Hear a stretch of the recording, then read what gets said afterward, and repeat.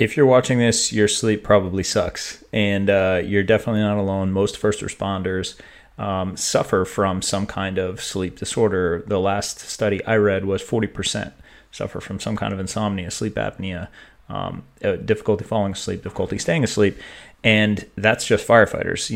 Other first responders also have this. So a lot of times melatonin gets brought up because I think people think melatonin is just like this knockout drug that you can take and it's 100% effective. You're always going to fall asleep and you're always going to stay asleep.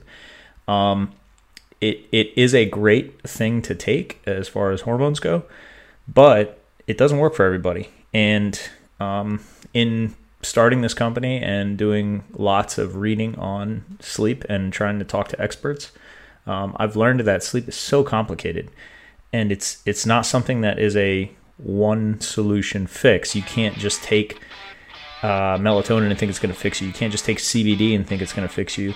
You have to understand what's causing your sleep to fail and address that individually.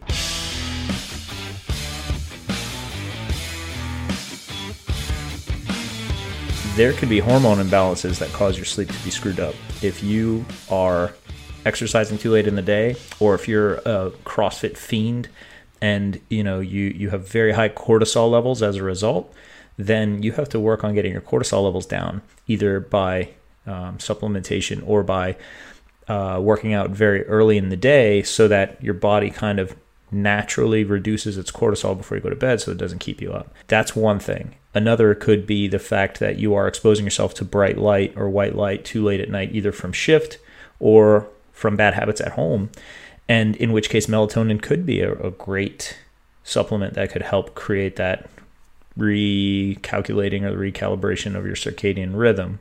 And in that case, melatonin's killer. But sometimes people don't have a problem staying asleep. They have a problem falling asleep.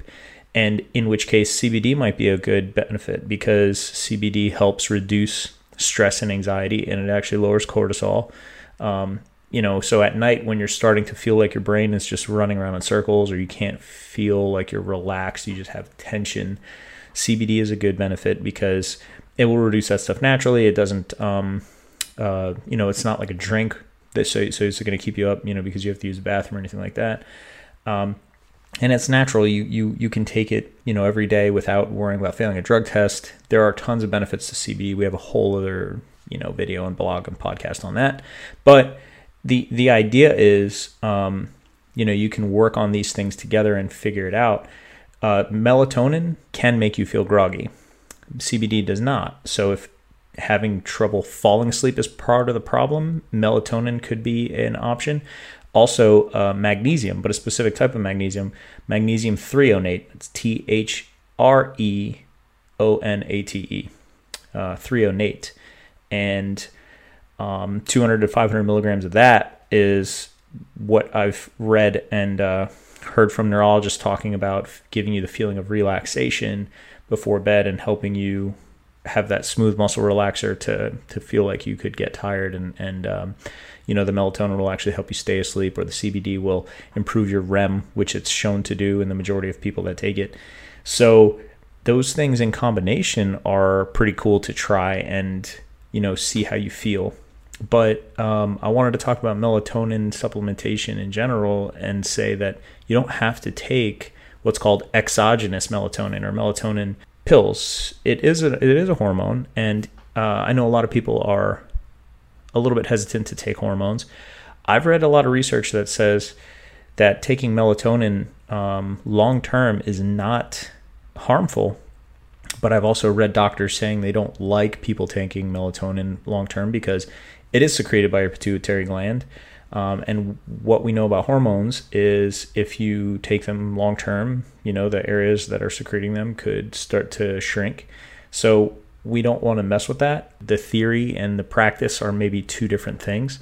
It's really just about knowing what you need and talking to your doctor if need be. But it is universally accepted from everything I've read that melatonin can be taken short term with no worries whatsoever. I think what happens is people might take too much.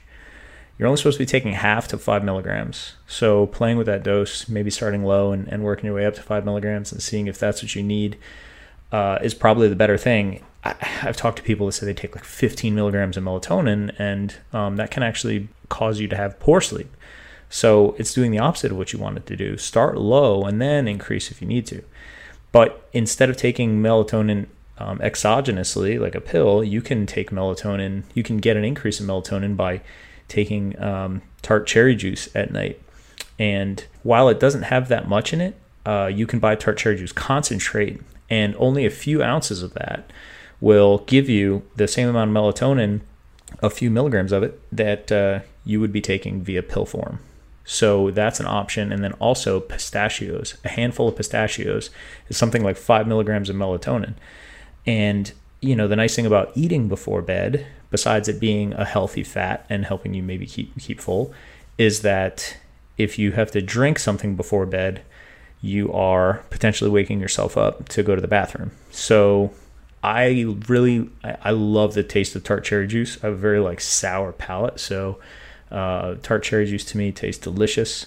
And but I'll try to drink it an hour before bed, and I usually don't have a problem, not going to the bathroom at night. But pistachios are a killer. One, because I just like the taste of them, but also you don't have to worry about your bladder. Just eat a handful or two, and you can knock out with that. The research on both of these are really cool, and the vast majority of people had an improvement of overall sleep and decreased feeling of grogginess and napping the next day. And I think that's really impressive because it's more than one study that's done it, and it's also something that can be easily purchased and started regularly. So it's something to think about. Personally, my bedtime routine, I would incorporate all those things, but minus maybe the exogenous melatonin and the melatonin pills, because you could always take those just by themselves. But, taking CBD with pistachios or tart cherry juice and maybe magnesium threonate all together, you get the good feeling of wanting to fall asleep without the feeling of grogginess the next day. And you can get improved REM sleep from all of those things that could kind of help you correct your circadian rhythm. So most first responders I talk to, I've heard them say that they actually have an issue staying asleep, not an issue falling asleep. And for me personally, I know that, I would wake up around 2 or 3 o'clock in the morning because the house I run out of, that's very common for us to get a call between 2 and 3 o'clock in the morning. And it's almost like I've become a lighter sleeper now because my mind is so trained that once I wake up for a second, that I'm supposed to wake up fully, get to the truck, look at the map, start thinking about what kind of call we're going on. If it's a medical call, I'm trying to think about, what the medical protocols are and make sure I treat the patient appropriately. If it's a fire call, I'm trying to think about hydrants. I'm trying to think about where I'm parking the truck and all that stuff. And it's a way different environment and thought process than if a civilian gets woken up in the middle of the night because their dog barks one time. They just kind of roll over. They still feel groggy. They fall back asleep. I know for a lot of us, once we have that occurrence where we're woken up, it's hard for us to fall back asleep because, especially if you've been on the job a long time, you're programmed that once you wake up, it's go time. And I think that takes some time to break. So changing your circadian rhythm is an important thing. Make sure you help yourself do that at night by stopping screen time, an hour or two before bed. You stop all activities an hour before bed. You just turn your brain off. If you have crap to do tomorrow, you write it down in a journal of stuff to worry about tomorrow kind of thing. Thinking about it at night is going to just produce more anxiety about it. And when I say anxiety, I don't mean like you're having a panic attack. I just mean, if you're supposed to do something today and you couldn't get to it, that's sitting in the back of your head. It's an open loop. You need to close that loop by writing it down and saying, I'm going to worry about this tomorrow. Even if it sounds gimmicky, subconsciously your brain is storing that information and not trying to remind yourself of it because it's handled already. I've wrote it down. I don't have to worry about it now. So that's a good tip. We compiled a list of some of our favorites and some that are research backed by experts. And it's 10 things with some strategies and tactics for falling asleep faster. You can download that on our website. You just go to our CBD 101 page and go to the melatonin and sleep blog, and the link is going to be down here in the description. You can check that out anytime and download that. You just have to put in your email, and we'll send it to you. So it's a really good thing to try to follow. And it does include some of the supplementation we were talking about with CBD and tart cherry juice and melatonin. So you can reference that at any time. But it's important that you don't just stick to the supplementation. Like people that are drinking alcohol every night in excess, like before bed, you're never going to have good REM sleep no matter how much supplementation you take, because that inhibits it. You should still try to take care of yourself. It's about, not overindulgence, or it's about moderation of these things. So keep that in mind too. But if there's anything else, or you guys have any questions on this, please reach out anytime. You can email us support@rescue1cbd.com.